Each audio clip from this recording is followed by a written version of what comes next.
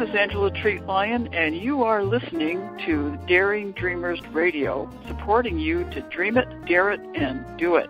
Daring Dreamers Radio is broadcast to you all the way from beautiful Hawaii, so here's a little bit of sunshine for you. The Daring Dreamers Showcase helped millions of dreamers live and achieve their dreams, starting with you. And today, I've got a fabulous guest. His name is Dr. Joe Dispenza at drjoedispenza.com. And I want to welcome you so much and thank you for coming on my show today. Thank you. It's a pleasure to be with you, Angela. I'm so honored. Now, did I get your website right? My website's drjoedispenza.com. That's what I thought. Thank you. So you have the most amazing background. You're a chiropractor, but you've also really focused in on neurophysiological principles. Give me a kind of a bridge sentence of how you take that to help people expand their potential and live the life that they want. Well, if you accept the idea that quantum physics says that the environment is an extension of our mind, if we truly change our mind, then we should see some evidence in our life. And so that kind of sparked me into studying the human brain, went back to school, got a degree in neuroscience, and basically how to change your mind. Well, isn't that funny? I wrote a book called Change Your Mind. I totally believe in that myself, and that I am so excited to talk to you today. And usually my first question is, out of all the daring things you've done in your life, what is the most daring thing that you've done? You want to answer that one?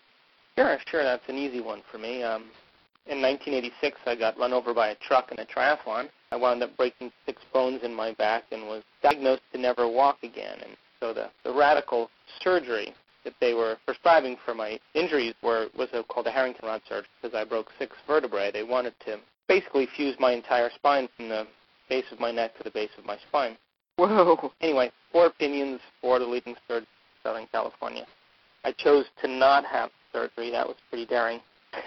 And, I believe that the power that made the body heals the body. I still believe in that. And so I thought if I could just connect with this power, this intelligence, and begin to give it some orders and some directions and begin to interact with it, maybe it would begin to do the healing for me. And that I guess that changed my life from that moment on. Well, now, when you say you started to interact with it, where did you start? Well, I was training every day. I was a healthy person. I had a busy practice and martial arts and yoga also, and I was very active and very busy. But I went from being very active and busy to being flat on my back in a matter of moments.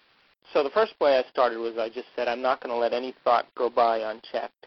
I'm not going to let any thought go by that's derived from fear or any doubt or any of those thoughts that kind of slip by our analytical mind on a daily basis. So I started with that, and then I reasoned that the intelligence that keeps our heart beating and digesting our food and filtering our blood and organizing DNA and processing 100,000 chemical reactions in every cell in our body in 1 second, just because I can't see it or smell it or taste it or feel it or hear it, if I could just begin to understand there was a subconscious mind that was organizing all these things, I was going to give it a picture, very clear picture, exactly what I wanted as an outcome. And if I started creating that picture and my mind wandered to something else, I would start all over it. And so it was kind of a discipline and focused concentration. And after a couple weeks, I was able to go through the whole picture without my mind wandering to anything else. And when I did, it felt like kind of like hitting a tennis ball in the sweet spot. It felt like I connected and started to notice measurable changes in my body. And the moment I started noticing changes in my body, I knew that this mind was real. Wow, that is awesome. And so when you talk in the movie What the Bleep Do We Know and What the Bleep Down the Rabbit Hole, you talk about creating your day every day. This has become a pretty famous little segment on YouTube. And people, if you want to go see that, go to idareyouradio.com and you will find Dr. Joe's write-up of this show on the site there and a link to the YouTube video so you can see it. It's really... Is there a YouTube video? I don't even know. Well, it's the little segment where you're talking about creating your day, and then there's 3 segments where you talk about quantum physics, and they're all really beautiful.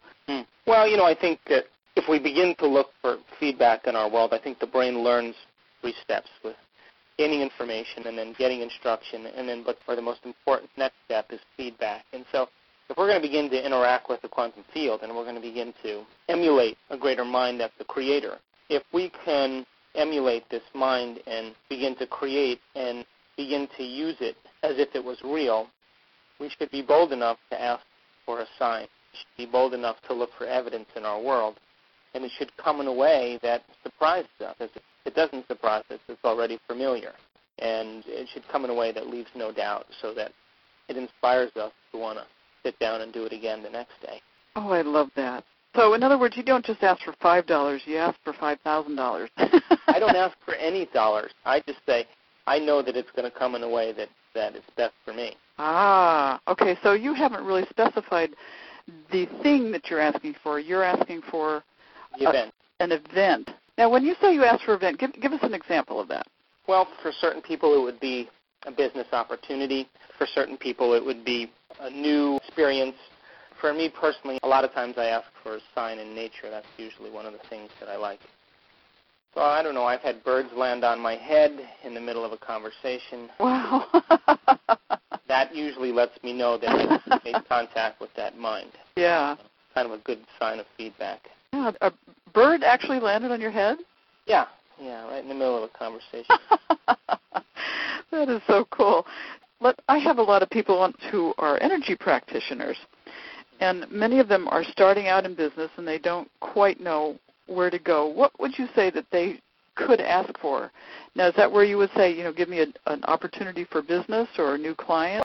First of all, I think energy medicine is and energy psychology is one of the greatest fields that is emerging in psychology present day. And the reason that I think that is because it produces immediate changes way beyond any other therapy in a very short amount of time.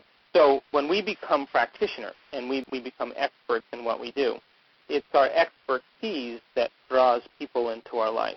So a person can be an energy practitioner and want more business, but if they're not versed in their skill and they're not sharpening their abilities, then they have their intellectual mind understand one thing and they train their body to something else. And in order for us to ever have any changes in our life, we have to have mind and body working together. We have to teach the body what the mind is intellectually understood, and that comes from experience.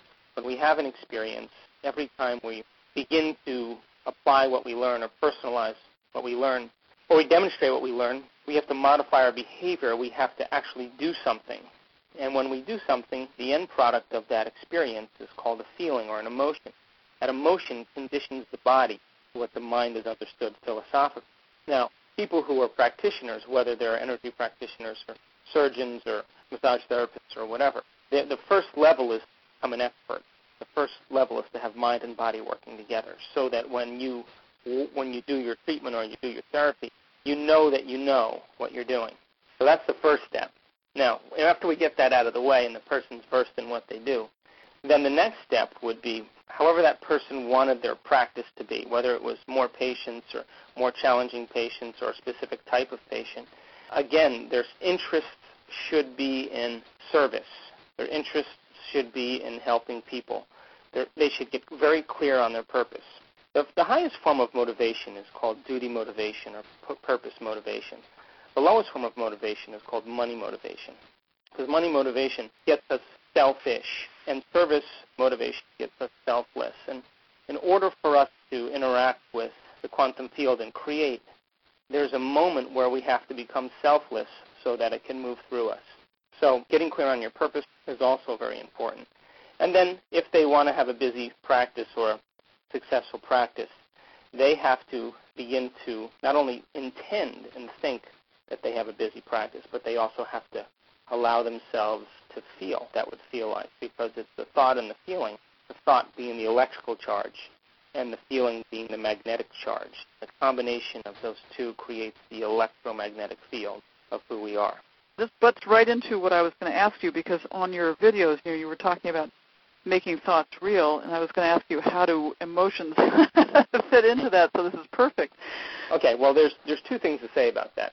We said that feelings and emotions are the end product of experience. Now, a person can be, let's just use this as an example, a positive thinker.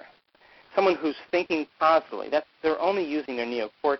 They're only using their thinking brain to think positive. But if they've thought and felt negatively for 20 years, the repetitive cycle of thinking and feeling and feeling and thinking conditions the body over time to memorize that emotional state of unhappiness or guilt or sadness, suffering. So now they have mind and body working in opposition. So now nothing happens for them because they have a duality. They have their intellect wanting one thing, but their subconscious memory or their unconscious memory is wired to suffering or to unhappiness. Same goes for someone who prays. If someone prays with the best intention for change, but if they're praying and feeling guilt, now they have mind and body working in opposition. Again, we have to recondition the body with the mind. We have to actually allow the process of creation to do exactly what it does best, and that is to move energy in our body. When we're in true creation, we're in a state of joy. We're in love with what we're doing, and we're trying to elongate the moment. We want it to last because it feels so good. That becomes the difference between working at it and playing at it, having fun with it. And my definition of creation has always been the same as when I forget about myself. When we become so involved with what we're doing, or so involved with what we're thinking, that we forget about our associations with the external world and people and things. The only thing that's real in that moment is the thought. You can't just have intention, because there's been enough experiments to show that skillful prayer people who just intend have no effect on a vial of DNA. And if you have people elevate their mood into goodwill or into joy, and they radiate that, it has no effect on a flask of DNA. But if you have them combine those two, get very intentional and very clear, and then move into an elevated mood, the feeling of what it would be like if it happened, those two ingredients then have a huge effect on the flask of DNA. Boy, that's amazing, isn't it? I mean, right? that's like magic. That's the idea. So we create magic. Well, now in your book, Evolve Your Brain, The Science of Changing Your Mind, which I have to tell you, I have it by my bedside, and I read a little bit of it every night before I go to bed. Because most people always say that they have to read 2 or 3 pages and take a break. Yeah, it's so full of amazing information, really meaty material.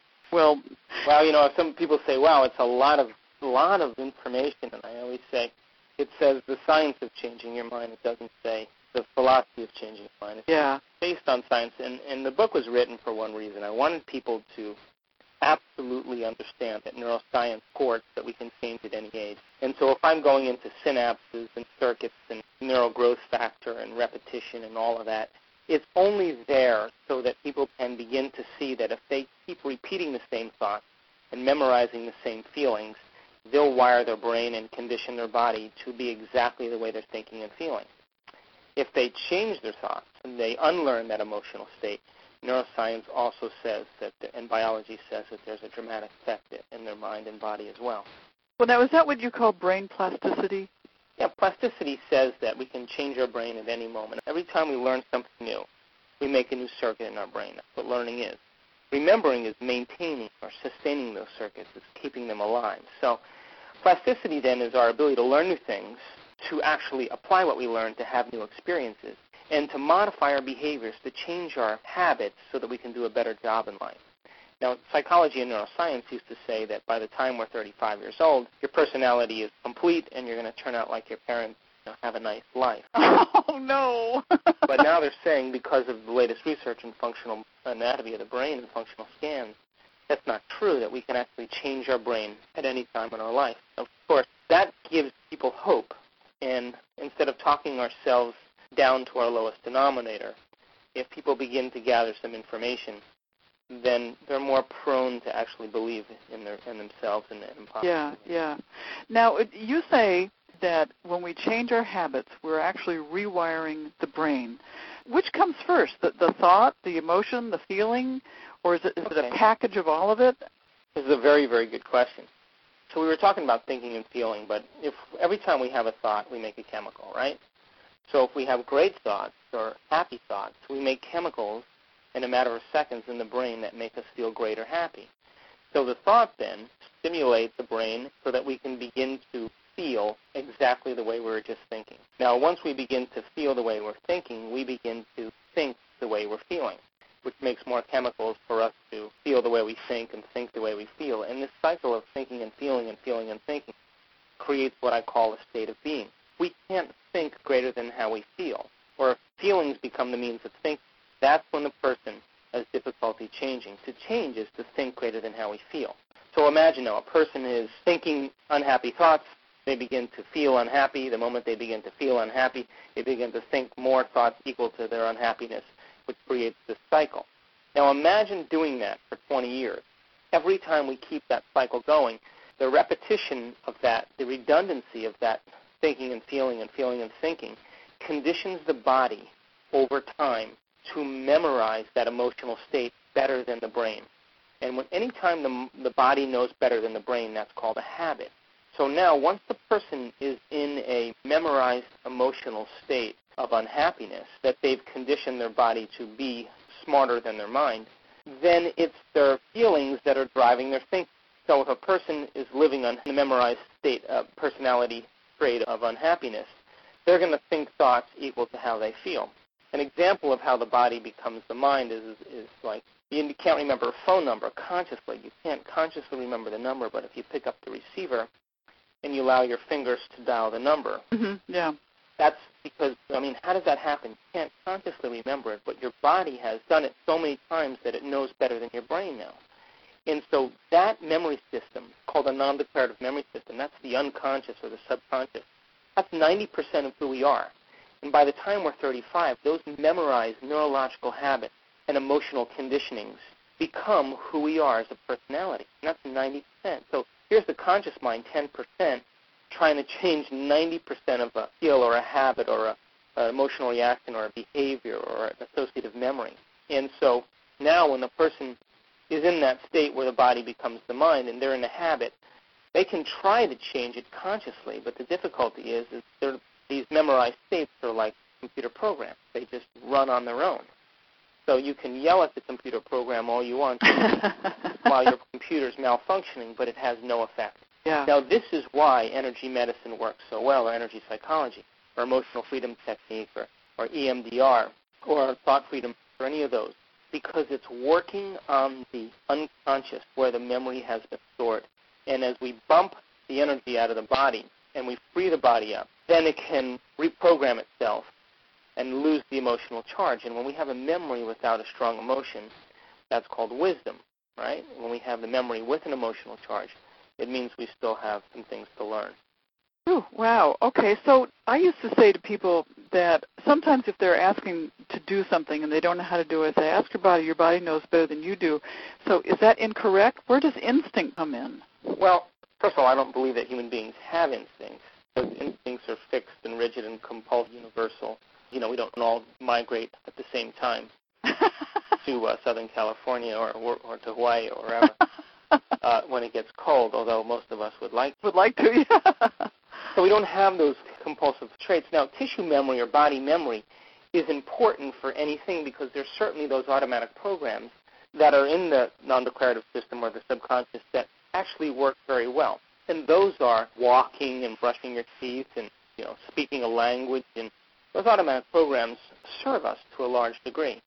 But when we live in stress or we live in survival, the chemicals of stress survival tend to change how those programs function. In other words, the chemicals of stress begin to cause us to act like an amped-up animal with a big memory bank.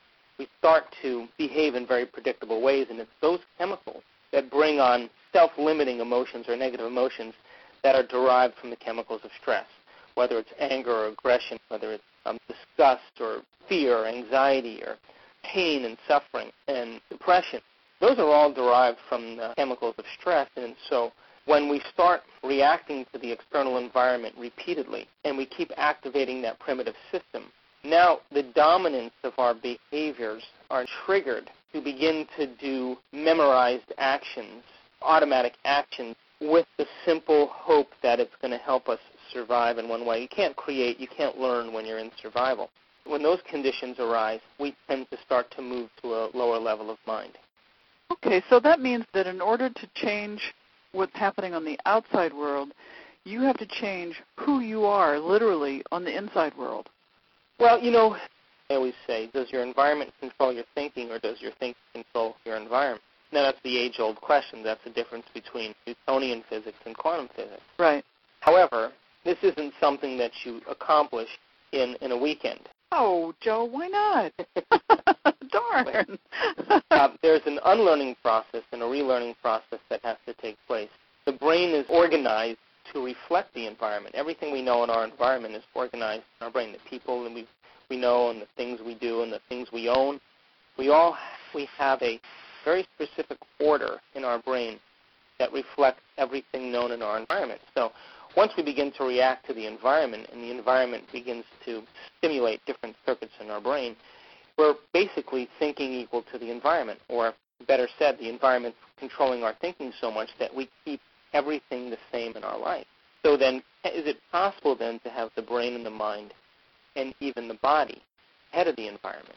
And according to neuroscience, we can actually do that just by the process of meditation or the process of rehearsal, because we can make thought more real than anything else. In fact, we can rehearse a task or an idea enough times in our minds that our brain begins to change neurologically and chemically, and it begins to organize itself to reflect the experience before the brain, the mind, or the bodies actually had the experience. Now, if we believe then that in quantum physics that the mind or the observer has to be present in every experiment, if the brain looks like it's had the experiment and the mind is organized to reflect that the experience has happened in the brain, then technically the experience should find us. Now, that takes a certain amount of will and practice, but it's certainly possible. Whew, the experience finds us. So it's kind of like when the teacher's ready, the student shows up. Exactly. Well, now, I practice EFT, and I teach my students that when they clear their energy, it's not like they've cleared anger out of their system. They've cleaned up the energy, and now they've got that energy to use in a creative way. Would you agree with that premise? I do, because I believe that energy is neither created or destroyed. So it's just how we organize it. Some people organize their energy really well in fear. Other people organize their energy really well in anger. Other people organize their energy really well in anxiety. The truth is that emotions are energy. If you want to give the literal translation, is emote is to move energy, right? So, yeah. So if we're memorizing anger and it's stuck in us, then we can have all the attention in the world, but if the energy hasn't moved, it doesn't serve anybody. But you can unorganize that energy or disorganize it and reorganize it with the intent and move into a lifted state, whether it's will or love or freedom or opening, or create a whole new emotional memory, and now that energy can literally be transformed. That's getting out of the way. Yeah, on one of your videos, you were talking about the skill of observation. Tell us how that fits in with changing your energy. Well, if we accept in quantum physics that mind has some effect on the nature of reality, our observation, the observer has to be present in every quantum physics experiment. Well, if we accept that understanding, then we'd have to say then, we know that it works for the very tiny. We know that if the observer looks for an electron, or we measure where an electron is, everywhere that we expect it to be, there it appears. So if there's some observer that energy responds to. So most quantum physicists will say, well, yeah, that's true, but this whole idea of creating reality is a different story, because quantum physics says, but it only works for the very tiny, electrons, particles, and nanoparticles, but it doesn't work for the very large. And then, of course, the question is, maybe we're just poor observers. Maybe we can get better at this concept called observation. Maybe we can get the mind and the brain working better, and if we can make the mind and the brain work better, maybe we'd have more effect over the nature of reality. That sure makes sense. So you have to get into a habit of slowing down. I mean, it seems like we move so fast and we're so bombarded by stimulation that it's really hard to go from one nano moment to the next nano moment without having 5 miles in between. I call that chronic distractibility.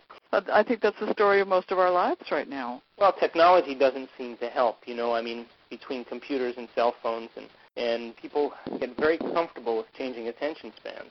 It's like it sets up an expectation for things to move fast. Yeah, exactly, and that's exactly what happens. You literally train your brain to have shorter and shorter time frames of attention. So then when it comes for a person to sit down and begin to ask themselves some important questions, without that stimulation, they can't think for themselves. Thinking for yourself is really what meditation is all about.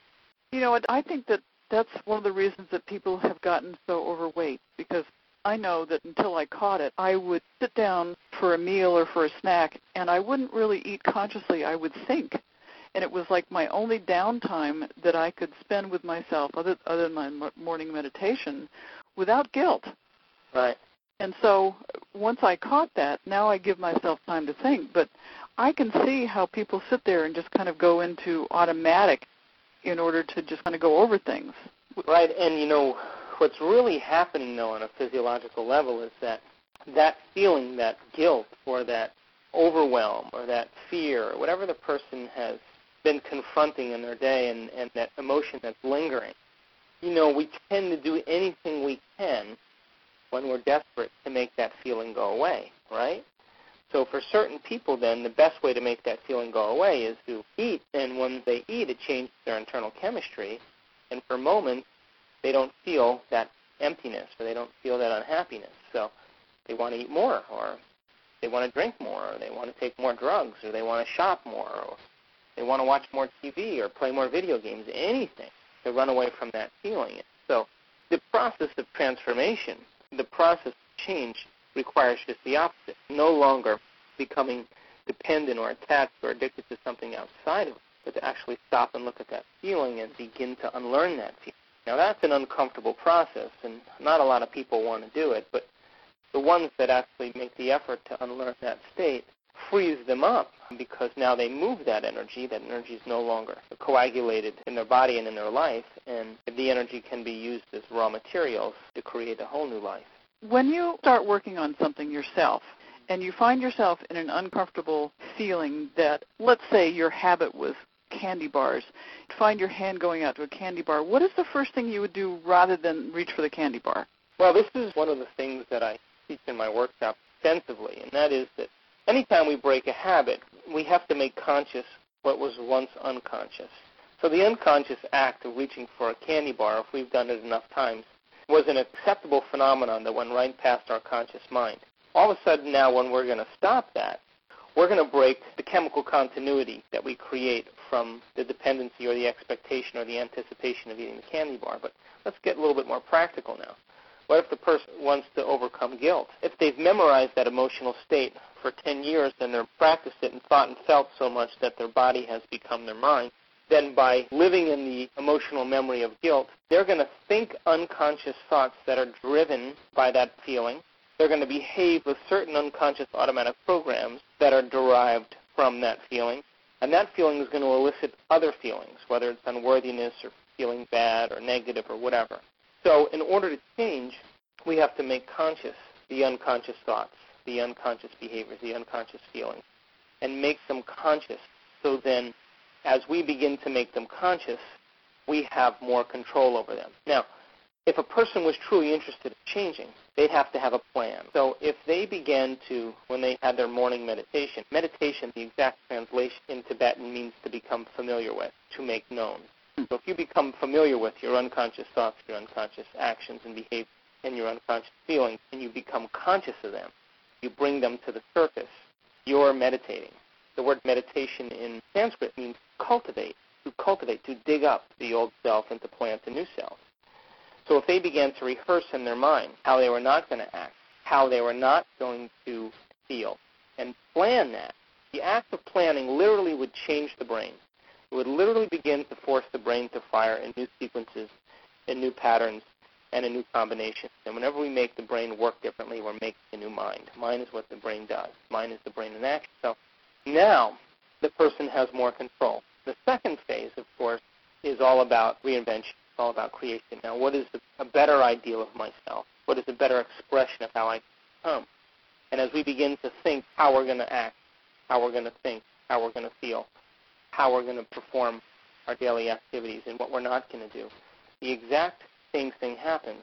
The exact process begins to reshuffle neurons in new ways, and that then becomes the platform of who that person will ultimately become. Okay, so let's use the candy bar example again. Let's say that I've had a habit of reaching for that candy bar, now I'm going to think about, well, instead of reaching for the candy bar, I'm going to ask myself, what's really going on here? And I'm going to sit down and meditate on that for a second and then choose a new behavior.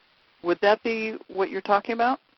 In a sense, but I think what would have to happen first for the candy bar addict, they would have to say, okay, so just before I eat a candy bar, what is the feeling that I have? I'm feeling really anxious. I'm feeling really unworthy. I'm feeling really unsure. I'm insecure. Now, if we're going to change any addiction, the addiction is driven by that emotion that a person is running from. So, again, we go back to whatever that emotion is, so then we can begin to make conscious all the actions. Some external thing from us, like a candy bar or gambling or shopping or whatever people do, that external event produces some internal chemical change. That's why we notice it. That's why we like it.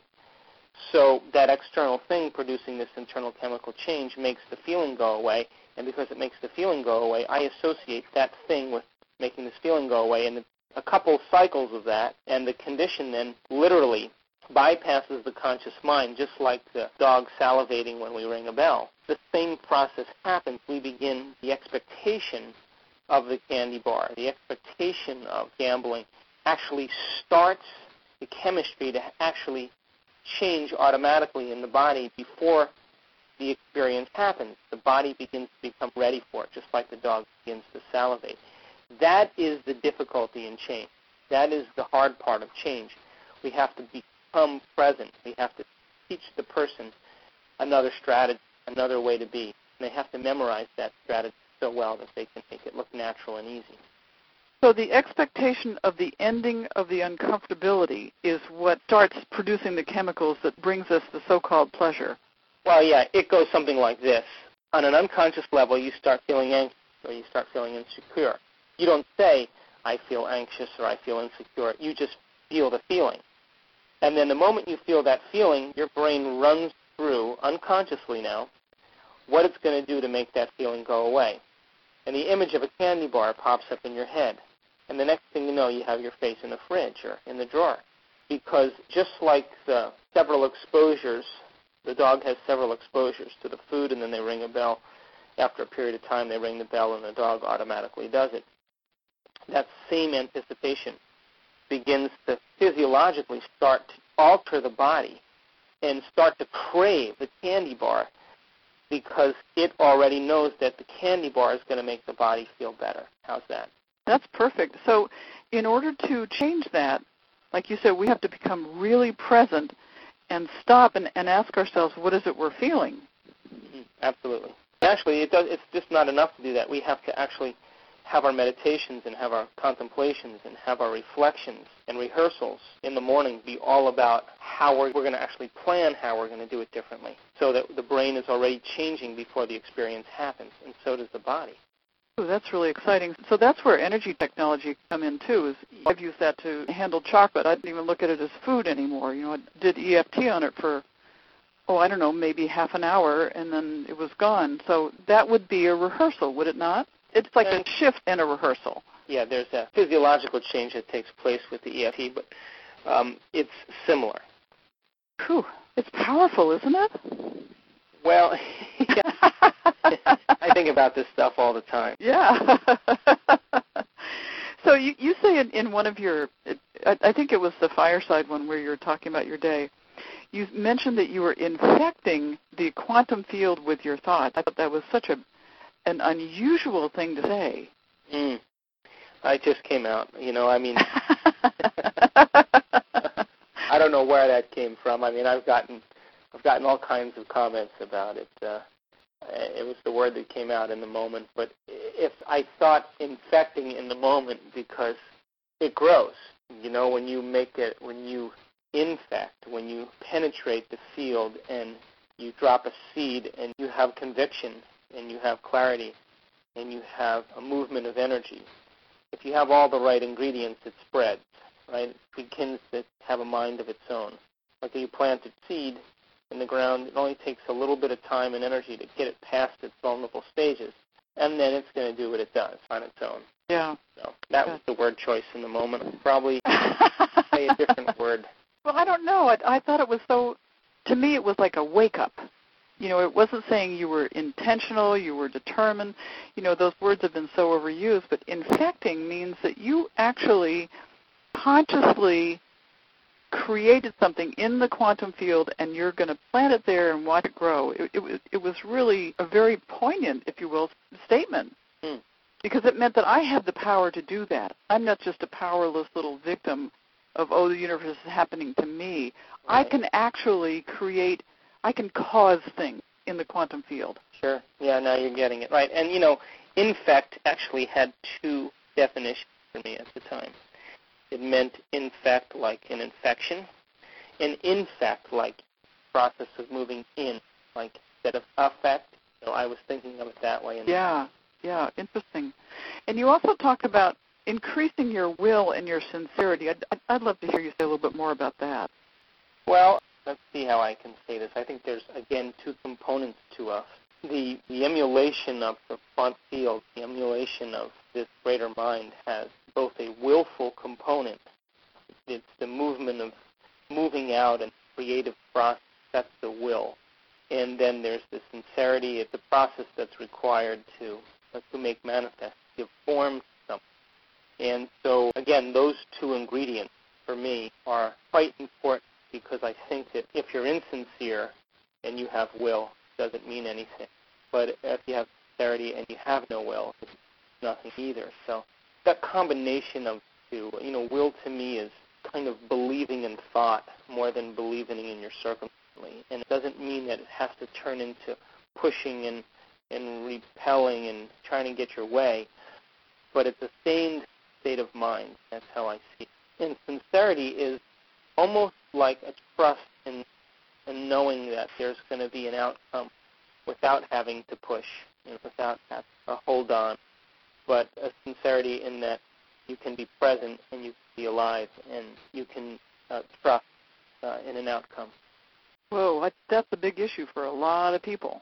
Well, you know, the quantum law says, you know, really this, and you believe in a future that you can't experience with your senses, but you've thought about enough times in your mind that your brain's actually changed as a result of it. If you can, then your brain is no longer a record of the past, but now it's a map to the future. Ooh, I love that. Say that again. I said the quantum law says that can you believe in a future you can't see or experience with your senses, but you've thought about enough times in your mind that your brain has actually changed. And if you can actually do that, your brain is no longer a record of the past, but back to map. Wow, that is so powerful. Now, where does the divine come in? Would you say that the divine would be like the unconscious? Let's make it user-friendly. It's that invisible force that's giving life to the tree outside your window. It's the invisible force that's keeping your heart beating. It's the invisible energy that causes the planets to rotate around the sun. It's the invisible field that exists between 2 points in space. It's what organizes everything. It has an organizing intelligence with a will, and it has a loving component that keeps things into form. And there's nothing mystical about it. Everything visible is a projection of it. And so because it has a mind that's so much bigger than our mind, you know, if our will could match its will, or if our mind could match its mind, or if our love for life could match its love for us, that's when we begin to be reflected in our world. So I always like to tell people to keep it really simple. It's what's orchestrating all of the events. And if we can move into a level of mind that exists beyond time and beyond space, you know, the frontal lobe allows us to do that. The frontal lobe allows us to forget about time and space. And when we become so involved in a thought that the frontal lobe lowers the circuits in the brain that perceive sensory feedback from the environment and sensory feedback from the body, and even our concept of time, the circuits in the parietal lobe cool off, that's the moment that we're actually executing free will. That's when the moment we're actually demonstrating that we are intentionally organizing a new possibility. When the frontal lobe works, we're speculating outcomes. We're examining possibilities. And so when we are able to do that and become immersed in it, then the field should begin to reorganize itself in some way. Now, it may not happen right away, but with continual practice, things start to change. There's a percentage of the population that they're called hypersensitive people, and these are usually artists, musicians, performers of some kind, and would you say that those people have more of a contact with that divine inspiration than most people do? I mean, is that where that's coming from? Well, I'll give you two answers, okay? The first answer is the neuroscientific answer, and that is that the brain is divided in half. We have two hemispheres, the right hemisphere and the left hemisphere, and they always used to say the right hemisphere was the creative brain and the intuitive brain and the emotional brain, and the left hemisphere was the logic and reasoning and linear brain. But some of the latest research in neuroscience shows something quite different, that in fact the right hemisphere processes cognitive novelty, newness, creativity. And the left side processes cognitive routine. Things you memorize become familiar. So, in a sense, we have this dual processor that allows us to learn new things and store it into familiar memories. And so artists and musicians, because they're always in the process of cognitive novelty, because they're always in the creative mode, they tend to lateralize more time on the right. They force themselves to stay in the unknown. And as a result of it, the process of going inward and trusting an inner signal or an inner impulse, once they then organize that creative process into a song or a picture, then when it lateralizes over to the left hemisphere, the left side of the brain, there's actually a release of energy, especially in the left frontal lobe, which is called the happy spot. They have a sense of ecstasy or a sense of joy or a sense of richness and awe and wonder that they were able to actually follow the stream of consciousness. So that becomes a very, very nice model for evolution, because that's exactly what we should be doing with our life, with the nature of reality. It's the same process of creation. So that's the neuroscientific definition. The spiritual definition is that those people who tend to go inward to create, they have to do an amazing thing. And they have to literally lose track of time and space. And when we do that properly, when we forget about ourselves, the creative process, that is the moment the brain not only reorganizes itself, but that's the moment that that field is moving through us. It is literally moving in us, through us, out of us. When we're living in routine and memorized habits, we're actually stopping that energy or slowing that energy, freezing that energy. And that's the byproduct of that, of course, is nothing new ever happened. Wow. Well, being an artist myself, I know that happy spot really well. Yeah, most artists do. And yeah. I think, just off the cuff here, if you think about great artists in history, the other thing they also did very well is that they loved to spend time alone. Mm-hmm. They didn't like to organize their energy into social engagements, because then they would become like everybody else. And they had to maintain a sense of individuality by not blending with typical social mores at the time, because they know that when they did, they lost it, and they lost that skill. Yeah. Yes, I find that myself. I'm really a loner. So how does somebody who hangs out in that, I like to call it an empty state, because that's what you have to be in order to channel that stuff through, how does somebody who hangs out there a lot successfully integrate with what people call the real world in order to function? Well, the functionality is the key. I mean, I personally think, for example, schizophrenics are very close to their subconscious mind. They have a very thin veil between this world and the other world. And a lot of the studies in science have proven that people are actually, the auditory hallucinations are actually being registered on the sonic membrane. So, they're hearing something. But the problem is that when we have those experiences and we can't integrate them into our beliefs or our perceptions, they don't serve us at all. They serve us no good. So the process of integration is methodical. And I think that's why, in the beginning, it takes so much of our effort to make something happen, because not only is it a test of our sincerity and our test of will, but we have to continuously reformat our thinking, rethink our philosophies, re-examine our beliefs to review if what we need to keep and what we need to throw out. And when we finally start to have the breakthroughs, I think we're already in the realm of functionality within kind of a methodical, step-by-step approach. And if it comes too fast or if it comes too quick, it could produce just the opposite. It could make people afraid. Yeah, because it'll produce the wrong chemicals, and we're not used to those. Right. Yeah. Well, I could talk to you all day, but I see we're running out of time. Is there anything you'd like to add before we sign off? Some secret tip that you could give us?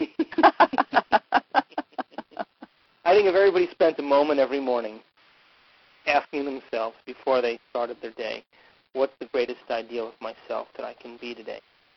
And they began to just think about it, plan their actions, feeling, and got up with that little new frame of mind. Hopefully they would do something change in their life. I love that. What is the greatest ideal of myself that I can be today? Good start.